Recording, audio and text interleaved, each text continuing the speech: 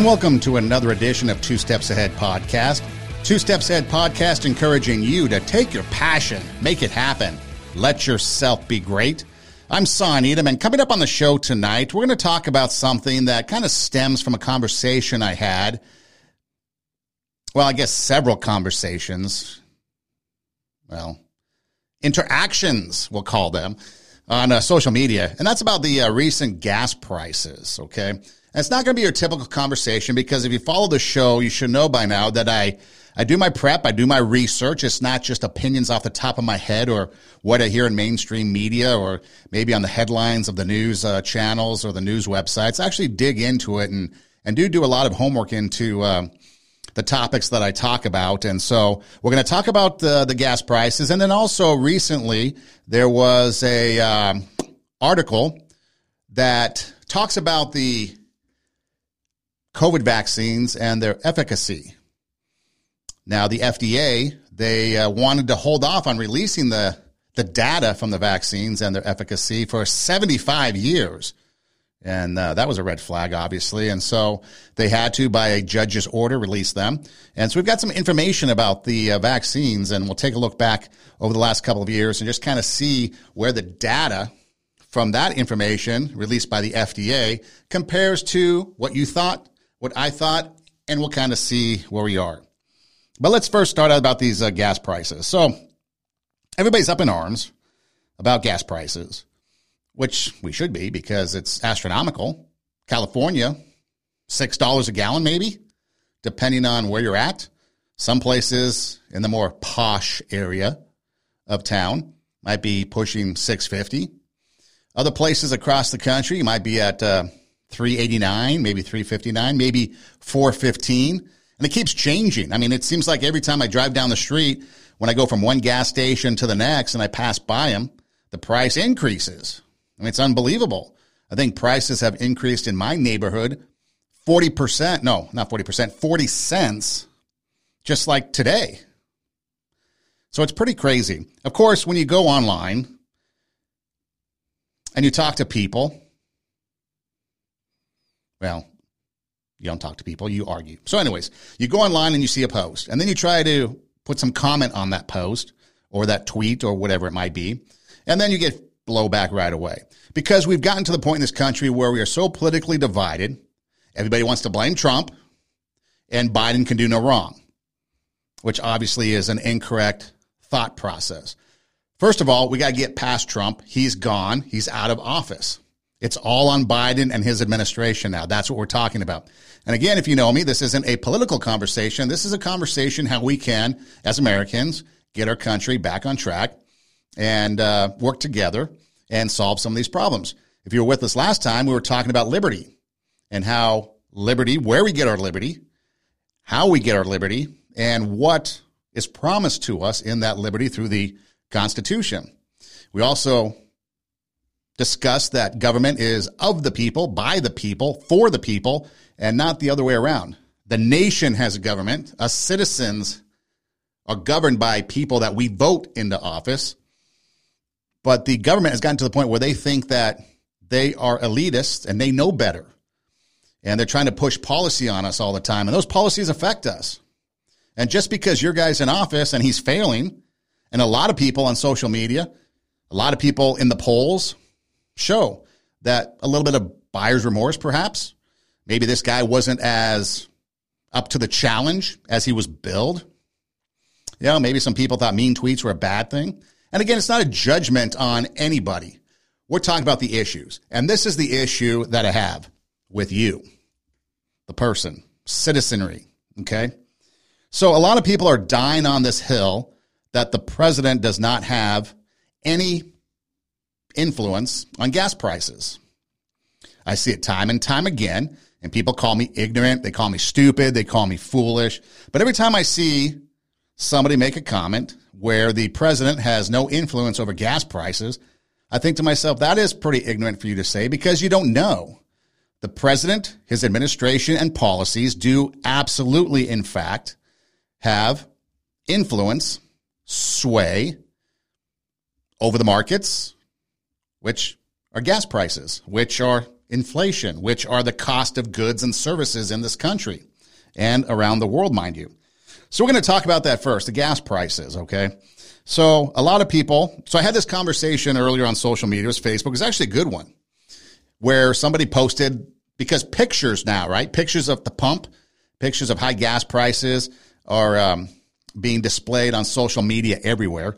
And I find it funny because I like to, those stickers, remember those stickers? I don't know if you've seen them with Biden pointing up in the air kind of at an angle, and then it says, I did that, and people are putting them on the gas pumps. And so every once in a while, when I see a post like that, I like to say Biden voters did that and just kind of see what kind of response I would get. Some might call it trolling, some might call it stirring the pot, but I like to think of it as who is really serious about the conversation and who is just completely removed, dead in their politics, blinded by their ideology, and that's just it. Okay. So I did that on one post just to see, and of course I've got the typical comments. You know, the president doesn't have any influence over gasoline prices, and, you know, we can't control the gas prices, but you can control your ignorant comments, you know, and all that stuff. And of course, then I just respond, do you have an MBA in economics? And of course, then there's no response because I'm not trying to inflate the conversation. And so one lady responded with a conversation, and actually it started out where she posted her picture, and then she responded to a comment about those pictures. Now, I guess this gal was a Biden supporter, and now she realizes that he wasn't as billed, okay? He wasn't as promised. He can't do the things that he promised he could do. His administration, whatever you want to do, you want to call it handcuffed by the socialists in the party or other things around the world, but his party cannot, and his administration cannot do what he promised, okay? And we're going to get to all that, and I've got some information that I want to share with you from some people that know a little bit more about all this than you and I. And so we're talking about gas prices, okay? So this conversation goes back and forth. And so I finally put on there, and again, she was a Biden supporter, and then she realized she wasn't getting what she voted for, and now she's come to terms with that, and she's no longer in favor of his administration and what they're doing as far as the gas prices. That's okay. It's okay to question, but people want to die on that political hill, okay? So Biden is failing at gas prices, at inflation. We all know that. His administration, the buck stops with him. He's the president. He's supposed to be the most powerful man in the world, right? The presidency, the White House, the most powerful man in the world is supposed to reside there. And yet we can't criticize him because people take offense to that. But what about all those things that go on that you blame the previous administration for? You see, you become hypocritical now. First of all, Trump's at fault because of all the policies that he did. That's why gas prices are higher, but yet the president has nothing to do with it. So again, the hypocrisy stands. But as we're having this conversation, I finally said, hey, you know what? It doesn't matter. Why is it that if someone questions something this administration is doing, why are you automatically dubbed a Trump supporter and shot down? Why can't we be a concerned citizen, not liking what we see from our government, not liking what we see, the direction our country is going, and raise questions about that? That's our absolute right. We talked about that in our previous podcast about our liberties. We have the right to question government. But when people start buying into what was fake news, that became misinformation, which equals lies that are being spread on social media, and they die on those lies, what do you expect? Ignorant people out there thinking they know it all. So first of all, if you want to go back a little bit to 2016, maybe 2020, 2019, everybody was a political science major. Everybody knew everything about politics. Remember, you posted something, whether it was Trump and Hillary or whether it was Trump and Biden. Everybody was a political science major. Everybody knew everything about politics as if they were the founding fathers themselves. And then when COVID hit, everybody had a PhD and an MD, a PhD in research about vaccines and an MD in how medicines work. And then all of a sudden now, everybody's a economics professor. Everybody knows everything about gas prices and the economy of the world. It's pretty crazy. I spent some extra time watching or scrolling through Twitter. I had an unexpected 3-day weekend. And so I was scrolling through Twitter. I never really spend much time on Twitter. It's a wasteland of misinformation and so forth. There's a lot of people posting a lot of just stupid stuff. But there's a couple things that I find little nuggets here and there, which is something that we're going to get to a little bit later in the show about the vaccines. But as I'm scrolling through, I'm starting to see all this misinformation. You know, people putting their pictures of gas prices and then everybody having their 2 cents about it. So I thought that's what we could talk about. So what exactly affects gas prices? Okay. All of a sudden, people are saying that, well, it's the gas stations and the oil companies and their greed. They're just marking up prices. Is that true? Well, what about other things that go on? Obviously, people like to say supply and demand, and we get pretty close when it comes to supply and demand. I mean, that's the basis for it. If you have a supply and the demand is higher than the supply, costs rise. If you have a supply and the demand is less, costs go down. That's pretty simple. Okay. But what affects that supply and demand? So let's take a look at what affects gas prices.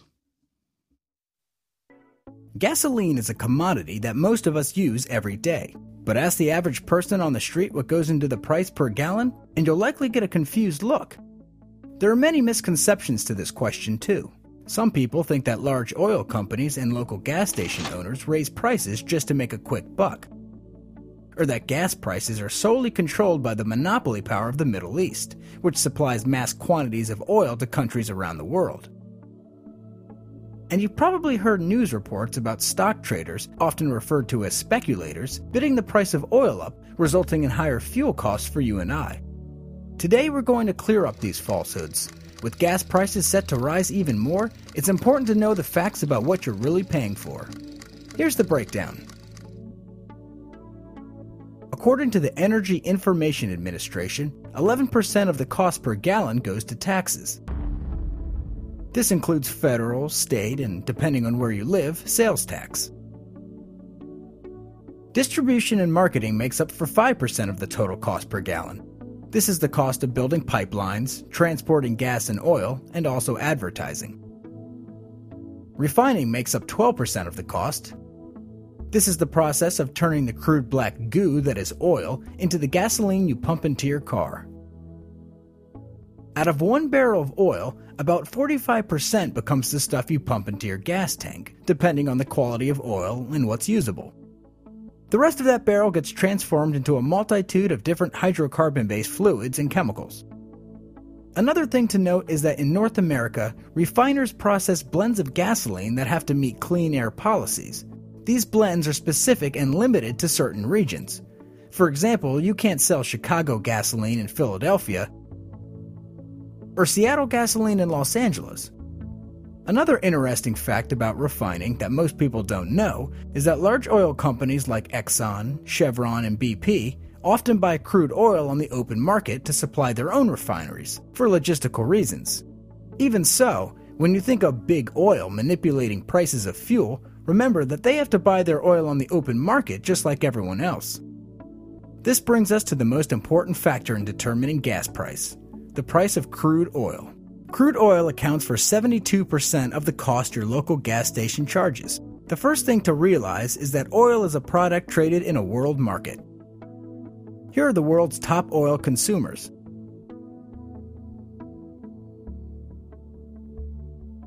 It's simple supply and demand. With everyone bidding on the same barrels of oil, prices steadily rise.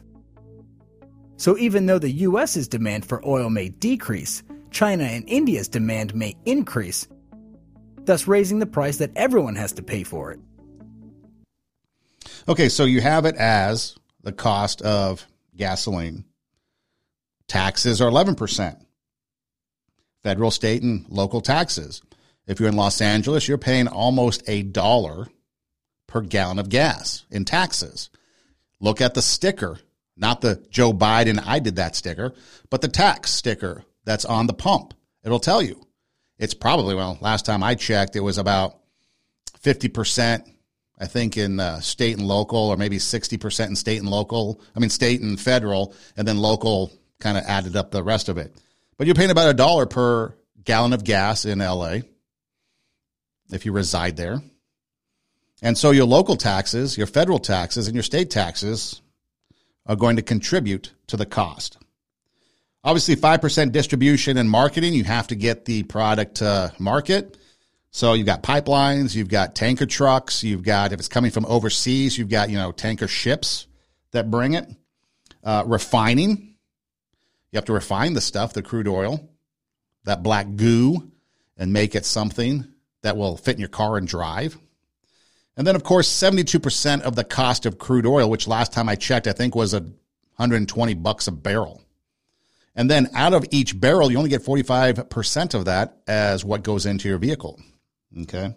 And then you got to add on to that the policies, like they mentioned, clean air policies. So if you have a refinery in Chicago, you can't sell it to other places around the country because of clean air policies. And California has some of the strictest clean air policies around. In fact, I think there's some refineries in California that are still not manufacturing oil or refining oil, or they might not be at 100% capacity. And so when you have those type of things, refining issues, that's going to drive up costs because supply is down. And then you have, I guess, other things that petroleum is used for. So when you look at it, you're really looking at the cost. Has nothing to do with gas station owners. Yeah, they probably mark it up a little bit. They need a profit. But I'm pretty sure, remember back in the days of CDs? You'd walk into the music store, rows and rows of CDs. One time I wanted to be a CD seller. I was all about getting my distribution license, and I checked into it, and I checked with 3 or 4 different companies. And it turned out that selling CDs was a mass production job. You had to sell many CDs because the profit margin was very slim on selling CDs. Cars, if you sell a Lamborghini, if you sell one a year, you're doing fine. If you're selling Pintos, you probably have to sell 100, maybe 200 to equal that one Lamborghini. I'm pretty sure gas is that way. The more you sell, the more you make, obviously, but those profit margins, I'm sure, are pretty slim. Because, again, you're being competitive. Remember, if you're on this corner selling it for $4 a gallon and someone over there is selling it for $3.95, chances are the person over there selling $3.95 might get more business. Depends on how crowded the gas station is and stuff like that, I'm sure. But, again, you do have a market out there that are competing for your business. And so people aren't just going to automatically increase. Now, some places in L.A., in the more profitable parts of town, the more posh and luxurious parts of town, yeah, you might pay more, but they can afford it. In the other areas of town, it's going to be less. If you're in Los Angeles, check the price of gas across, I think it's the Exxon or maybe Chevron station across from the Union Station, the train station. That's always been the highest gas station around. It's across from Alvera Street. Check it out. Let me know. So that's what affects gas prices, okay? And then you've got the world market. You've got everybody competing. So who produces oil? Well, you've got the Middle East, which consists of Saudi Arabia. I guess you've got Iran. I guess you've got Iraq, maybe Kuwait, kind of the United Arab Emirate, Venezuela, plus the United States. So you've got several countries that can produce oil. We haven't purchased oil from Venezuela in a long, long time due to sanctions. Supposedly, I read from CBS News, we get 5% of our oil from Russia, although as of this broadcast, the Biden administration has now banned all imports of oil, but I'm sure it's going to change from minute by minute. I could be changing why I talk. And so, again, where do we get it? Now, all of a sudden, the Biden administration is talking about making deals with Venezuela, a country we haven't gotten oil from in a long time due to sanctions because of the dictatorship. Now we're going to do that. We're looking at more oil from Saudi Arabia, from Iran. Why are we looking at these places that are deemed our enemies for more oil when we have sufficient amount here in North America, especially in the United States? And then again, everybody has to bid on the open market, the world market. So it's about supply and demand. Okay, so where does the president fit in on this? All right. So why do gas prices rise? Let's start there. Okay, so we know what affects the gas prices. Okay, what affects the gas prices are taxes, 11%, distribution and marketing, 5%, refining, 12%, and then the cost of crude oil, 72%, which is $1.20. And yes, there's a little bit of speculation in there. You know, much like anything else on the stock market, the price of oil fluctuates depending on, you know, what's going on in the world. But why do gas prices rise? Last time gas prices were this high, I believe it was 2009. Obama was in office. Okay. So I've got a clip that's about 10 years old that I want to play because it's now been 10 years. Actually more, 12, 13 years, but about 10 years since the oil increase and the gas prices went up under the Obama administration, and Biden was vice president. And so I've got this clip. Let's listen to it. Let's see what Obama's response was, how he was combating high gas prices, and let's look to see where we are today with this current administration, and have we made any progress? So why do gas prices rise? As gas prices continue to climb, Americans are demanding solutions, but hearing none from Washington. So let's cut through the spin and get to the truth. In recent months, President Obama has used turmoil in the Middle East to explain away higher gas prices. What's also true is the disruptions in the Middle East, particularly in Libya, ended up having some impact. But in reality, gas prices have been rising for the past 2 years, more than doubling since he took office. The president has also continued his push for green energy policies as a way to combat higher gas prices. The truth is, the only real solution to helping families at the pump in the medium and the long term is clean energy. But the president's alternative energy programs won't do much to ease gas prices. Even with massive government subsidies, renewable energy still only supplies 8% of our energy needs. President Obama has also claimed that he is encouraging drilling here at home to keep reducing that reliance on imports. My administration is encouraging offshore oil exploration and production. But the president's record doesn't match his rhetoric. He has issued 43% less drilling leases per year than the Bush administration, has outright canceled dozens of leases, and his drilling moratorium cost an estimated 19,000 jobs. By the Obama administration's own admission, U.S. crude oil production will decline over the next 2 years as a result of their actions. The president has also suggested that there just isn't that much he can do to tackle the problem of higher gas prices. I'm just going to be honest with you. There's not much we can do next week or 2 weeks from now. In fact, there is plenty the president can do immediately. Expand domestic oil production, repeal new job-killing regulations, and end the de facto drilling moratorium. All right, so again, that was 10 years ago, that clip was made. Obviously, Obama was in office as the president. But back then, he said that disruptions in the Middle East, such as Libya, was causing gas prices. Well, today, in this day and age, this is one of the reasons why the Biden administration is claiming gas prices are going up. The president's message is that he is going to do everything he can to reduce the impact on the American people, including the price of gas at the tank. What is also true is that because of the actions of President Putin, because he invaded a sovereign country, that created instability in the markets. That is something the president talked about even before Russia and President Putin moved forward with their actions. But we have already taken steps. The president has already taken steps. Historic release from the Strategic Petroleum Reserve, one that's done in a coordinated fashion. And clearly we will continue to have conversations with large oil producers and suppliers around the world about how to mitigate the impact and consider domestic options as well. So Jen Psaki there says that today Russia, their invasion of Ukraine, is the reason why gas prices are going up. So 10 years ago, it was disruption in the Middle East, and today it is Russia invasion of Ukraine. Now, Obama also said green energy is a solution. It's been, 10, 12 years? Do we have any green energy? Any sustainable? Any renewable energy? Have we gone anywhere in those 10, 12 years? I don't think so, because a couple years ago, the so-called squad of the Democratic Party is pushing a Green New Deal. And, of course, places like California are pushing electric vehicles.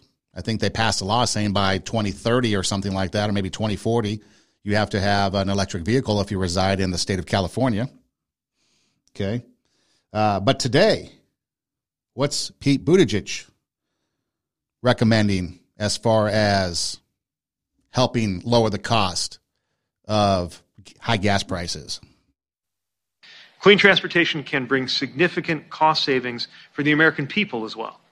Last month, we announced a $5 billion investment to build out a nationwide electric vehicle charging network so that people from rural to suburban to urban communities can all benefit from the gas savings of driving an EV. So his solution to these high gas prices is everybody go out and get an electric vehicle.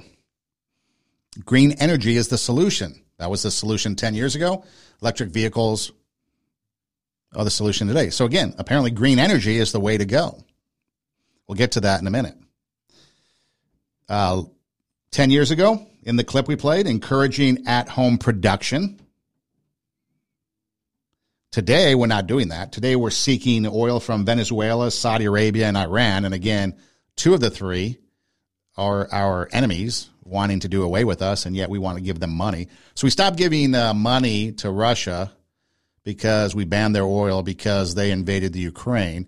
Iran wants to nuke us off the face of the earth, so we're going to give them a nuclear deal that allows them to enrich uranium and billions of dollars in assets, and they're going to give us oil.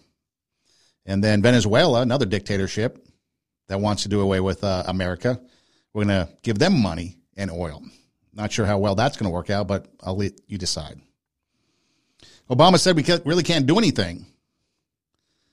Biden, at least they're saying they're trying to do stuff. But again, they shut down the Keystone Pipeline. And remember, when you go back to what's the cost, 5% is distribution and marketing. Distribution includes pipelines, trucks. Well, a trucker convoy is in D.C., and we've got pipelines not being utilized. I think Biden, much like Obama, shut down leases, although I think he was sued and he had to kind of open up some of those leases again because there was a violation of the law by him, executive order, and that happened on his first day. So again, not much has changed because green energy isn't around. Sure, more people are driving cars, but it's more in the city, rural areas. If you go to rural areas, where are you going to charge? You know, Biden recently said that you can go across the United States in your electric vehicle on one tank of gas, but you can't. And I'll get to that in a minute. So here we go. So how does the president affect gas prices? Okay, this from Jack Hellner at theamericanthinker.com. So on Biden's first day as president in his presidency, he blocked a pipeline, which apparently sent a message that one of his main goals was to destroy the fossil fuel industry. Okay, so that sent a message to OPEC, Russia, and oil traders that the U.S. would not be a major competitor, and that sent prices soaring on the first day.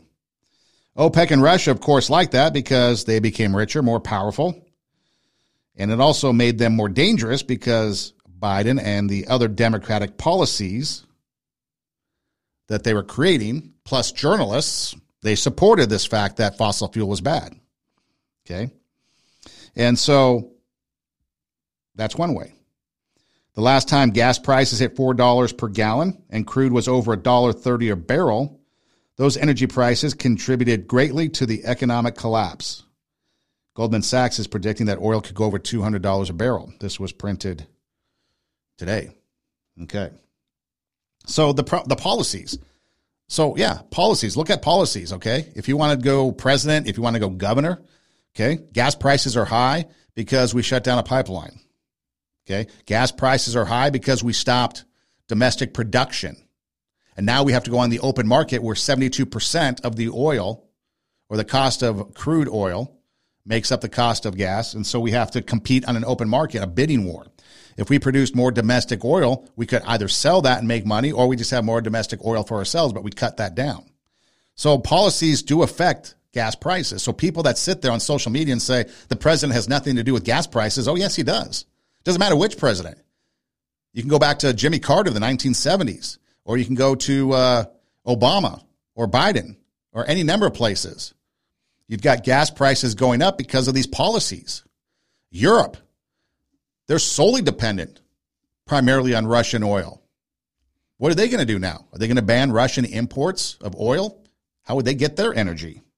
That's the danger of outsourcing things, is that you start to rely on other countries. I mean, we outsource a lot of stuff to China. What's going to happen when China makes their move?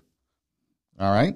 So, yeah, policies from a president, any president, it doesn't matter who, and the ramifications of those policies can affect and will affect directly gas prices. And so people that sit there and say the president doesn't affect gas prices, you have no idea what you're talking about.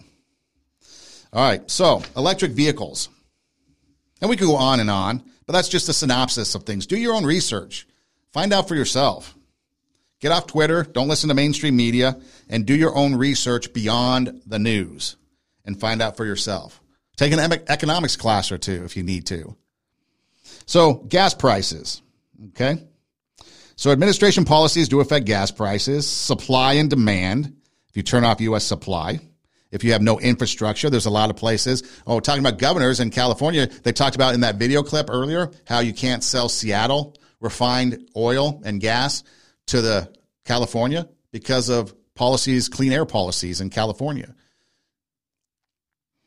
So again, you're limiting where you can distribute once the refinery has done its job. You're limited as to where you can send that gas. So we're looking to Saudi Arabia, Venezuela, Iran, asking our enemies for gas, giving them money, removing sanctions. Harris and Buttigieg talking about electric vehicles. That's going to help us reduce costs. Going back to that green energy. Okay. I don't know what kind of car you drive, but mine's a 2018. Okay. 2018 Kia. I don't mind saying that. Okay. Part of the reason why I bought the car was cost. And of course, then other things were consideration as well. So let's just take a look at an electric vehicle and the cost of an electric vehicle. Are you ready? So again, do your own research. You can look it up. And of course, things are going to vary. Don't sit there and say, oh, I found one online for cheaper. Yeah, I'm sure you can find things online for cheaper. I'm taking just kind of an average, okay? An average price of what I saw online from different sources like CarMax, Carvana, and some other places. So don't send me set messages and say, oh, I found this car cheaper. Well, you might do it. Absolutely. Okay, so a Prius. A 2012 Prius, the average that I found was about $11,000 on the low end for a 2012. For a 2015, it was about $14,500. For a 2018 Toyota Prius was $22,500. Now, I did find a 2010 Prius for $4,100 with 225,000 miles. So that gives you an idea of what a Prius would be. Not a new one. These were used, obviously. I used 2018 because that's the year my car was made that I drive, which is what now, 4 years old, and went from there. How about a Ford Focus EV? Ford Focus EV. A 2012 is about $39,000. A 2015 and a 2018, about $29,000. A Nissan Leaf, a 2012 is about $35,000. A 2015 and a 2018 I saw for about $29,000 on the average. A Kia Soul EV, could trade my car in. Get a 2015 so I can get a 3-year-old car and pay $33,000. Or I can get a 2018, pay $32,000. A Chevy Bolt for 2018 was $20,000. How about a Tesla? A Tesla Model 3, I believe it was, $35,000. Not sure what I would choose, but I looked at Teslas one time just for kicks and giggles, and they're actually pretty cool. But again, there's a lot of issues to electric vehicles why I wouldn't get one. I did find a Hyundai Elantra 2018 for $16,000. And again, that Tesla was a 2018, by the way, Model 3. So there you've got kind of a variation of costs on these electric vehicles. Now, I don't know about you, but a lot of people during the pandemic, the government locked us down. A lot of people lost jobs, relied on the income coming in from the government to sustain us, whether it be unemployment or pandemic relief or whatever it was. So I'm not sure a lot of people are in a position to go out and buy an expensive car that's, I guess at the lowest end, $16,000, unless you want a really old Prius. But what about car insurance on these electric vehicles? How much do you pay a year? Car insurance is about $1,700 a year. How far does a car go? Well, the longest range I could find was a 2021 Tesla. It's about $80,000. It goes 412 miles on a single charge. Most cars average about, I think I averaged it at about, 250 miles per charge, give or take, because again, there's all kinds of different, models, but on the average. But a 2021 Tesla Model 3 car, which is about $38,000, goes about 353 miles. Now, it does take 37 minutes to charge a Tesla Model 3. So as I roll into the gas station, maybe 5-10 minutes, pump my gas, grab my snacks, and I'm hitting the road, you're hunkering down. I was in Portland, Oregon a number of years ago, and that's when I was looking at the Tesla with a friend of mine, and we were talking with a lady, and apparently she lived in Seattle, and she would come down periodically to work the Portland Tesla store because back then Tesla stores were very limited. There's one in Seattle, one in Portland, one in L.A. I actually knew where the one in L.A. was. It was at the Americana in Glendale. Not sure if it's still there, but and so we went to the Portland one. She was telling me that she would go from Seattle to Portland. Not sure the distance, but she did have to stop for not gas, but to charge up. And so she would just plan it where she would stop for lunch or breakfast and spend her 37, 40 minutes, whatever it was at the time, and fuel up and then travel on. And so we talked with her extensively, and I'm thinking, man, how inconvenient. Every time I run out of charge, I have to spend 37 minutes somewhere and hoping that the charging station is somewhere that's convenient. There are about 3,700 charging stations in LA. A battery can last about 360,000 miles, so a replacement cost to a battery can be quite expensive. I think anywhere between like $3,000 to $7,000, I read. And a charging unit for your house is about $1,200. So if you bought one, you'd have to buy the price of the car, plus the insurance, plus the charging station at your house. So it can add up. So again, when you look at green energy as a solution, it didn't work back when Obama, a lot of his green energy attempts failed. Would an electric vehicle be beneficial? And what about California? How many times in California do you have rolling blackouts? I remember 2020, August of 2020, it was 120 degrees, do you remember? And what happened? They turned off the power. A lot of people sweltering to death because infrastructure can't handle it. So what are you going to do when your infrastructure shuts down? And you're in a blackout, you can't charge your car. Now what are you going to do? Or what about, remember, I think it was in Virginia outside D.C. when those people got stranded on that stretch of highway for hours upon hours. And some of them kept warm because they had gas and they were able to keep their car going and keep the heat on.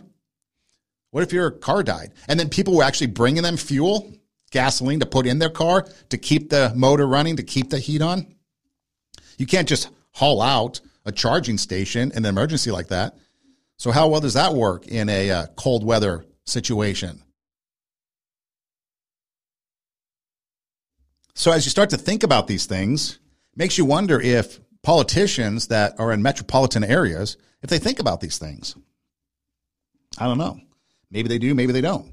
One more clip I'd like to play is from Steve Forbes talking about the price of gas. And I like this clip because he basically just kind of sums up and reiterates everything we've been talking about.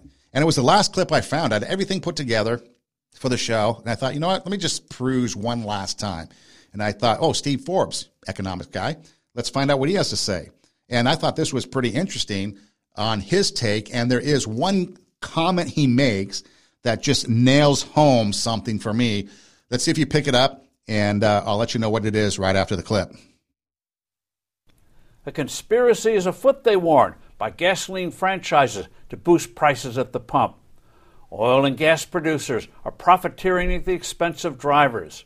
The administration could soon be lashing out at business leaders at why the cost of living is getting more expensive. But the big culprit here is the White House, which has waged war against fossil fuel companies from the start when it canceled the XL Keystone pipeline and is now threatening other pipelines. Selling leases to drill was halted on federal lands and waters. Output of oil was over 13 million barrels a day when President Biden took office and was headed to 15 million. Now it's around 11 million. This at a time when demand for energy was moving up as the economy was recovering from pandemic lockdowns. Guess what? When demand goes up and supply goes down, prices rise. So then we have the president once more begging Saudi Arabia and Russia to boost their output of oil. Now, why is a barrel of oil from Putin's Russia less harmful to the climate than one extracted from Texas? If the White House was serious in tackling gas and heating costs, President Biden could call off forever his ill-conceived war against fossil fuels, which would sharply increase domestic production of oil and gas. Greatest line ever. How does a barrel of oil from Russia or any other place, how is that better for the environment than one from America, a domestic barrel of oil? If we're seeking other places for oil, why don't we just drill it ourselves? Because we are beholden to environmentalists, things like the Sierra Club and others. We can't drill because environmentalists don't want to ruin the environment. Now, we do have to have responsibility to preserve the environment and everything and make sure that everything we do is careful. We don't want to destroy the earth. We're stewards of it. We're supposed to watch over it and protect it, but we also need it. And see, there's a lot of people out there that don't realize that. A lot of people out there think that, we shouldn't eat meat because it destroys animals, that we shouldn't drill because it affects the environment, that fossil fuels. Well, you know what? That's all very true, but there's also more to this global market than America. It's like a smoking section on an airplane. Do you think in the old days when they closed the curtain, the smoke stopped, or did it go over into the non-smoking section? I remember the days of smoking in a restaurant, the smoking and non-smoking. Do you think the smoke stopped at the border of the non-smoking section? No, it'd flow through. The point is that other countries aren't following this stuff. So we can be responsible, but we don't have to take on the entire globe. We can be responsible for our end and make sure that we have the resources that we need to live and have those rights that were granted to us by the Constitution, the rights to life, liberty, and the pursuit of happiness, as well as take care of the environment. We can do both. Have you ever seen a lithium mine? When they mine for lithium for these car batteries, for the electric car batteries, look it up. Compare that to an oil derrick and see what the difference is, and you'll find out. So, yeah, presidential policies matter, as Steve Forbes says, because you've got canceling the Keystone Pipeline, canceling gas leases, going from almost 15 million down to 11 million. Do you think we could use that extra 2 to 4 million barrels a day now of oil? Absolutely we could. So I find it interesting that when people say that the president doesn't affect gas prices, well, I think he absolutely does. And you should do your research to make sure that you're not being the ignorant one. Instead of calling out the people that actually know something, people that actually do research and listen to the experts and talk with other people, that you're not the one being the ignorant fool on social media because you don't know what you're talking about. Now, the other thing I wanted to get to was the COVID vaccines. So ever since the war started, COVID is gone. Fauci is gone. Apparently it's over. Mask mandates, everything coming down. It started with the State of the Union address. Obviously, we're moving into political season, and so that's bad for Democrats because everybody is over COVID fatigue, mask fatigue, and all that. So everything is pretty much done. Okay, you look on the CDC website, and cases are really down. So remember, we were told that vaccines were the way to go, right? And that's fine. And it's funny how people think that if you don't want to get the COVID vaccine, you're an anti-vaxxer. Well, it's about choice. And those that call us anti-vaxxers, you should know about choice because you're all pro-choice when it comes to reproduction. So you should be glad that people are pro-choice. But no, we're the evil people.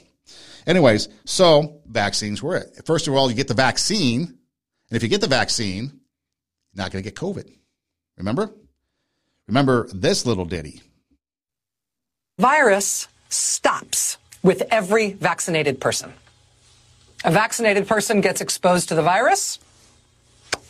The virus does not infect them. The virus cannot then use that person to go anywhere else. It cannot use a vaccinated person as a host to go get more people. That means the vaccines will get us to the end of this. So everybody watching Rachel Maddow believed that. Well, that turned out to be false, because all of a sudden we had breakthrough cases and more breakthrough cases and more breakthrough cases. And then we went from, if you get the vaccine, you're not going to get it, to, yeah, you'll get it, but you're not going to end up in the hospital. Your symptoms aren't going to be as bad, to, well, now you need a second dose and you need a booster on top of it. And it was more boosters to come, and then all of a sudden all that went away. Okay. So we had that. And then we also had this little ditty. Because, again, there's two things. One, there's misinformation, like coming from Rachel Maddow, where if you got the vaccine, it's done, and that wasn't true. We had breakthrough cases and so on and so forth. And then the whole thing was politicized, like this one. If the Trump administration approves a vaccine before or after the election, should Americans take it, and would you take it? If the public health professionals, if Dr. Fauci, if the doctors tell us that we should take it, I'll be the first in line to take it. Absolutely. But if Donald Trump tells us that we should take it, I'm not taking it. So there you go. The last president said take it, and she didn't want to, but now medical experts say so she would, because she was in office by the time all this got going. Because I think it was Fauci got his first vaccine just around Christmas time 2020. It was a big event on television and everything. Biden got his and all that. But again, the whole thing became politicized from the get-go. So it was politicized, and there was a lot of misinformation. Now, the other thing, too, keep in mind that the vaccine was administered by the FDA under an emergency use. Now, the significance of that is, and you can ask medical professionals, and you can look for yourself, is that if there are no other remedies to treat something, then you can get an emergency issue. If there are other things, then you can't. They're pushing the vaccine so much. That's why things like hydroxychloroquine, ivermectin, these other remedies that people were talking about, whether they work or not, it's another conversation, but they were talking about, were getting shut down and being censored immediately. Because if you had a different or an alternative method to try to combat COVID, you would never gotten the vaccine.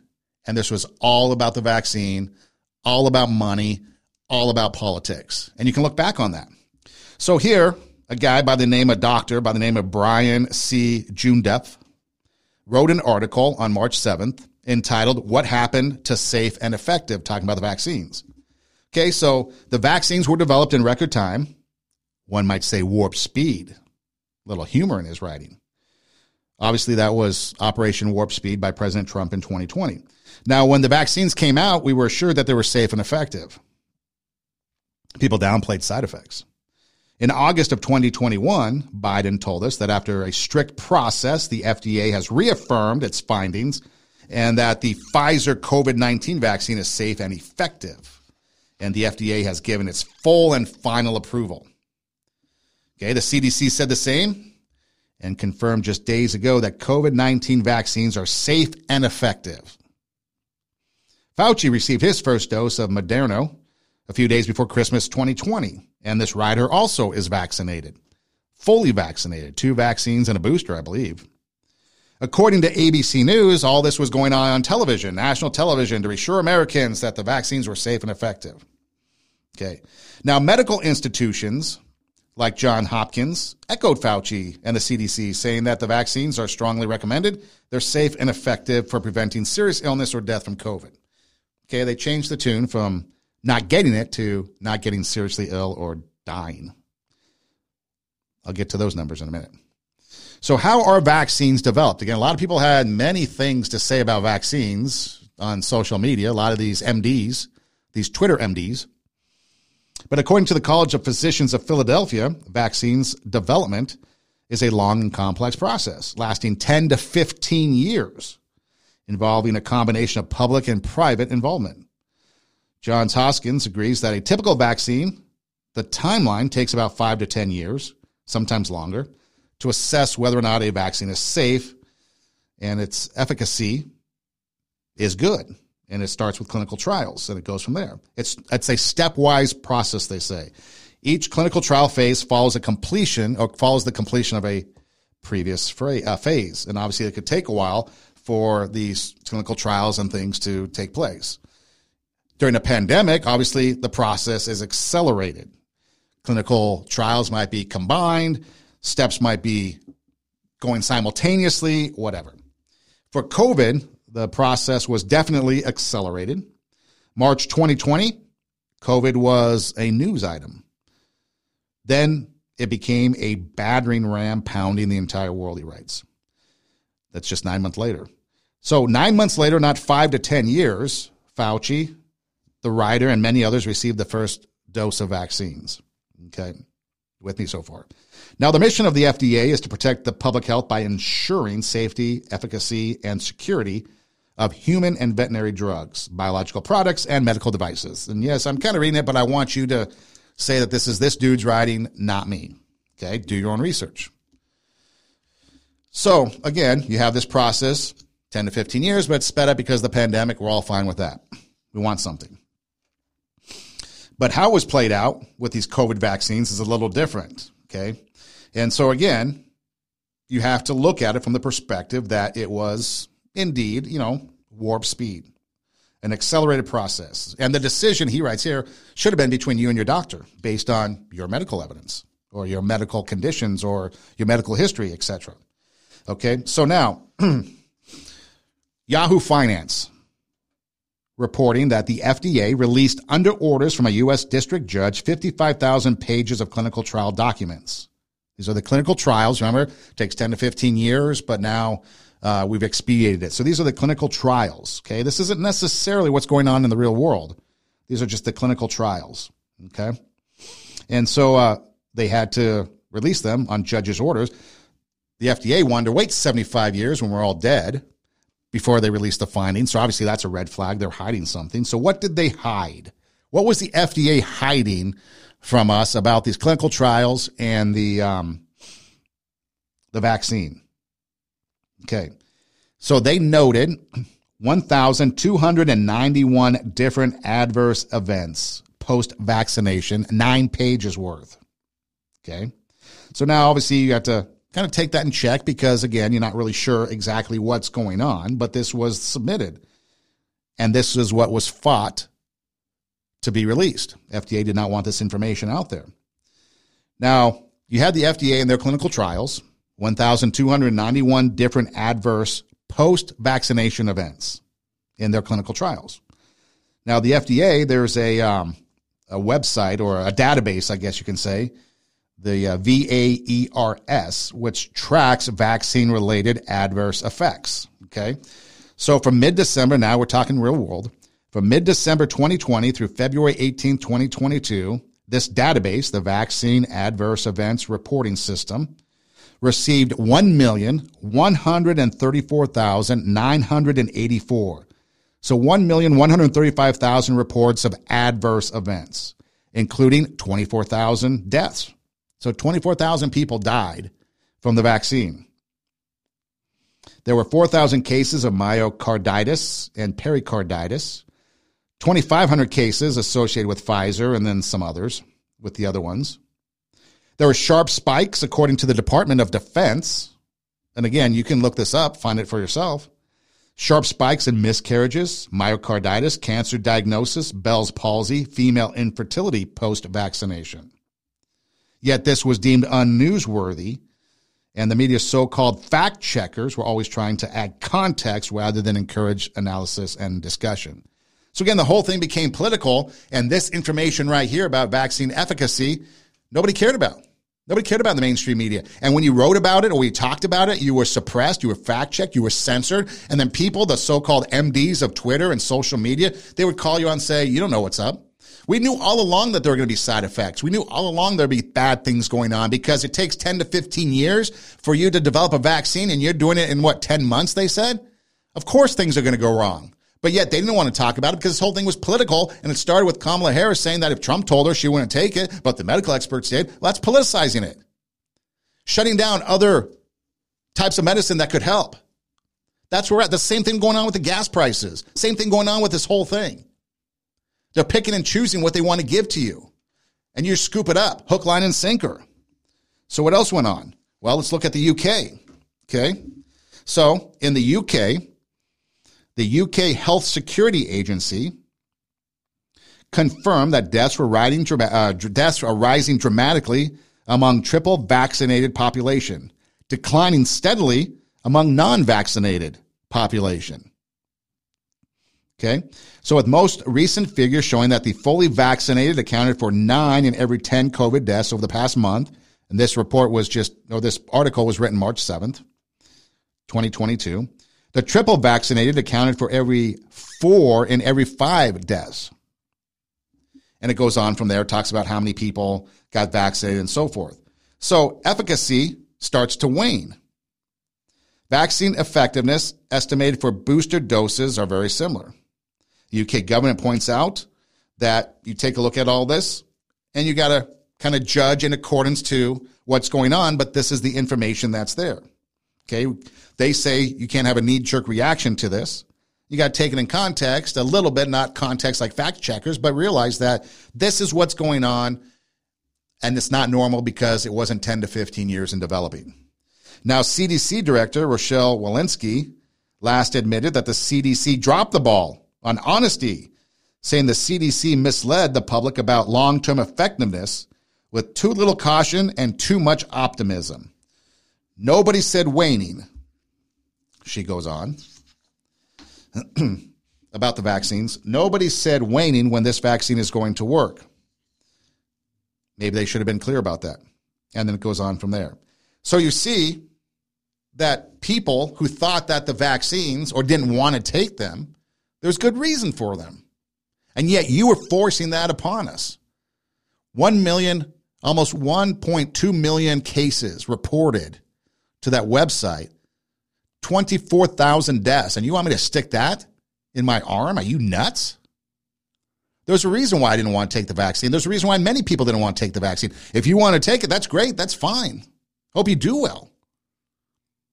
I hope you're okay down the road because we don't know. Because we're starting to see all kinds of information coming out. But of course, this is being covered up because we've got a war going on in Ukraine. And a lot of people don't want this information out there. It's being censored. And again, going back through Twitter, remember earlier I said I was scrolling through Twitter because I had extra time and I'm never really on Twitter. I found this little nugget on Twitter and I was like shocked that it was still sitting there. I was like, are you serious? This thing is still sitting there? Because it's been a couple days old and it pops up. Again, I don't understand the algorithms. That something from like 2 days ago pops up today. Not specifically today, but when I was looking at it, I'm like, wow, unbelievable. So the point being is that there was reason why we had skepticism. There was reason why we were concerned, especially when you take a look at it. COVID deaths, okay? In America, according to the CDC, 79 million cases when I checked today, 955,000 deaths, 0.01%. And even then, there's a lot of question as to who died with COVID versus who died of COVID. A lot of questions about that. So we really don't know how many people died specifically because of COVID. Now, we're not going to dismiss the fact that this was a deadly disease that affected people. We're not going to dismiss the fact that we needed to take measure to make sure. But 2 weeks to flatten the curve turned out to 2 years, turned out to forced vaccinations. People lost their jobs because of it. People couldn't get to work because of it. You had to have passports and show your vaccine status to get into places. For what? We don't even know now if you had the vaccine. Is that even protecting you now? We don't even know that. Nor does anybody care because we moved on to another news cycle. So the mask mandates, the social media, lockdowns, all this stuff gone because we have a war in the Ukraine. So businesses ruined, lives were ruined by COVID. We have mental health issues because of COVID. We have kids still wearing masks in school because of this nonsense. It's like, who created these rules and for what reason? For a virus that broke, for a virus that came out, coronavirus, that the beer company Corona had to send out a tweet and said you do not get the disease from drinking Corona beer. That's how new this thing was. To all of a sudden, everybody was an expert. Everybody knew what was going on. Why didn't masks work? CDC, CNN, within the last couple months or at the end of their coverage, started to admit to that. Go look it up. I knew it wasn't working because I read a Stanford report and a Duke report early on, and they both said masks, the masks that we wear, the cloth masks, weren't working. Why weren't they working? Because when you sneeze, for example, let's say, the droplets are a certain size and they travel a certain distance. When you wear the mask, there's potential for the droplets to be cut in half. Smaller droplet sizes travel further. Makes sense to me. According to Duke and Stanford, go look it up. That was in 2020. So I was reading and following along from the beginning. And yet people were just taking their information from CNN, from MSNBC, Rachel Maddow. If you get the vaccine, it's over. COVID's done. You can't get it. Oops. Breakthrough, another breakthrough, another breakthrough. And then how many people, I think Whoopi Goldberg and others, shocked that they got it because they masked up, 2 masks, 3 masks, got their vaccines, etc., social distance, all that, and yet they still got it because they believed in something that wasn't truth. They believed in the politics of it and not the truth of it. This whole thing would have been completely different if it wasn't for the politics of COVID. If we came out and adjusted and addressed this issue as a health issue, a bipartisan health issue, we would not have any issues whatsoever. But it became a political thing to win an election. It became a political thing to have control over people and to change elections. And now all of a sudden it's election season. The Democrats are looking at a so-called red wave taking them over. People are done with mask mandates and vaccine mandates, and all of a sudden it goes away because, oh, guess what? We have Ukraine. How many of you knew or even know where Ukraine is right now? How many of you know anything about the Ukraine? We could go on and on about that. It goes back to 2014 when Russia invaded Crimea. It goes back to 1991, the fall of the Soviet Empire, about NATO and missiles and bases in the Ukraine, like in Poland.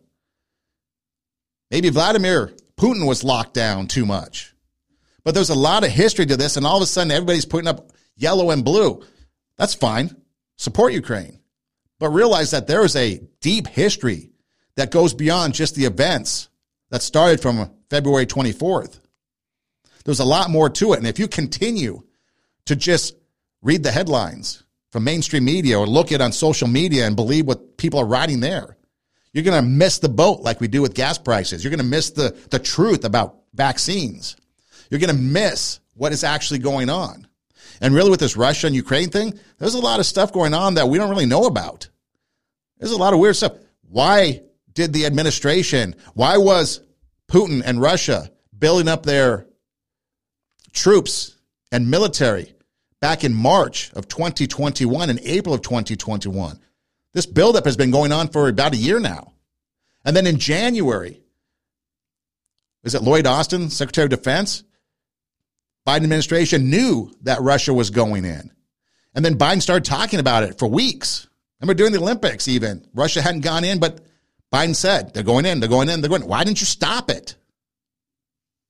What's going on? There's more to this than meets the eye. And all of a sudden everybody just jumps on a narrative. Remember, there's always 3 things to each story. Your side, their side, and the truth. You got to find that truth. You got to go beyond the headlines. You got to go beyond mainstream media, beyond Twitter, beyond social media. Those morons don't know what they're talking about. And then even if somebody does come and suggest something that is truthful, factual, it gets shot down because you're not supporting Biden and his administration.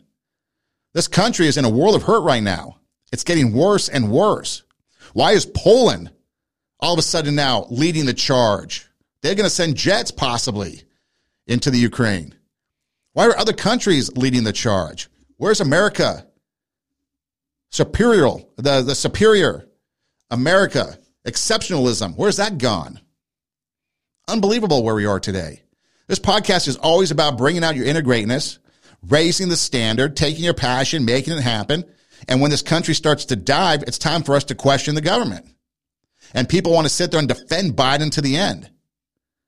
We've got all kinds of issues going on, and now you're starting to see it because of gas prices. It's affecting you specifically. I see it because you guys bitch about it on social media. And you post those pictures of those high gas prices. That's just the start, people.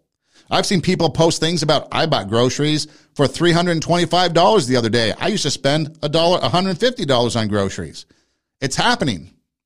People are saying, hey, if Trump was in office, we'd have World War III. What do you think is going on right now? There's a lot of stuff going on right now. And you guys are blinded by your ideology. You guys are blinded because you want to fall on the sword for Biden, not question what he's doing. Just automatically assume that everything that him and his administration is doing is like perfect. Are you out of your flipping mind? You're part of the problem. It's time for you to wake up and realize that the very thing that you're trying to defend is the very thing that is destroying your country. Do you think that these high gas prices are intentional? Absolutely. Pete Buttigieg, you need an electric vehicle. Obama, 10 years ago, we need green energy, green energy, green energy. They haven't done anything in 10 years, but now all of a sudden it's electric vehicles, not solar panels. You guys need to wake up. And for those of you spreading misinformation, don't question people that sit there and question the government. That's a right. We have the right to do that. We have the right to question this government because they're not perfect. They don't know everything. They've got an agenda. They've got pockets to line. It's time we take this country back, that we have a government of the people, by the people, for the people. That this nation has a government, not the government has a nation. Would you go to war in the Ukraine if Biden sent you? No. There was a poll taken, I don't really know if I believe it or not, but it seemed to come from a credible source, that if America was invaded, Democrats would leave the country. The rest of us would stay and fight. I don't know how you prove that. But you know what? That's somewhat believable. It's time for us to wake up and take a look at where our country's going, what we're doing, what our politicians are doing, why they're lining their own pockets. They want more power. It's all about greed. We have politicians in office on both sides of the aisle that have been there 20, 30, 40 years. They've never fixed anything. If green energy was the answer, why didn't they start doing that 10 years ago? Because it's all about money and profits and to keep us divided so they can continue on their agenda. It's all about them. Do your own research. Look it up for yourself. And don't rely on people on social media to tell you what's up. Find the truth because the truth is out there. This is Two Steps Ahead Podcast, encouraging you to take your passion, make it happen, and let yourself be great. I'm Son Edom. Find me on Instagram, the show page, TWO, Two Steps Ahead Podcast. My personal page is Edom Rocks, EIDEMROCKS. The best place to find everything, Two Steps Ahead Podcast, is RadioWarp.com, Radio W-A-R-P, RadioWarp.com. We go live every Tuesday night at 8 p.m. Pacific, 11 p.m. Eastern. And then we replay the show on Tuesday nights at 10 p.m. Pacific, 1 a.m. Eastern for your night owls. You can also find it on Radio Warp on demand. It's free. Just go to RadioWarp.com and click on whether you want to watch the video or listen to the audio. You can go to our SoundCloud and download the audio and take us with you on the go. You can also find us anywhere you listen to podcasts, Spotify, Apple Podcasts, iHeartMedia, wherever. Or you can just Google search TWO, Two Steps Ahead Podcast, and we pop up. Or, hey, Siri, hey, Google, hey, Alexa, play TWO, Two Steps Ahead Podcast, and we pop up there too. Hey, thanks for listening. Do tell a friend. And until next time, God bless.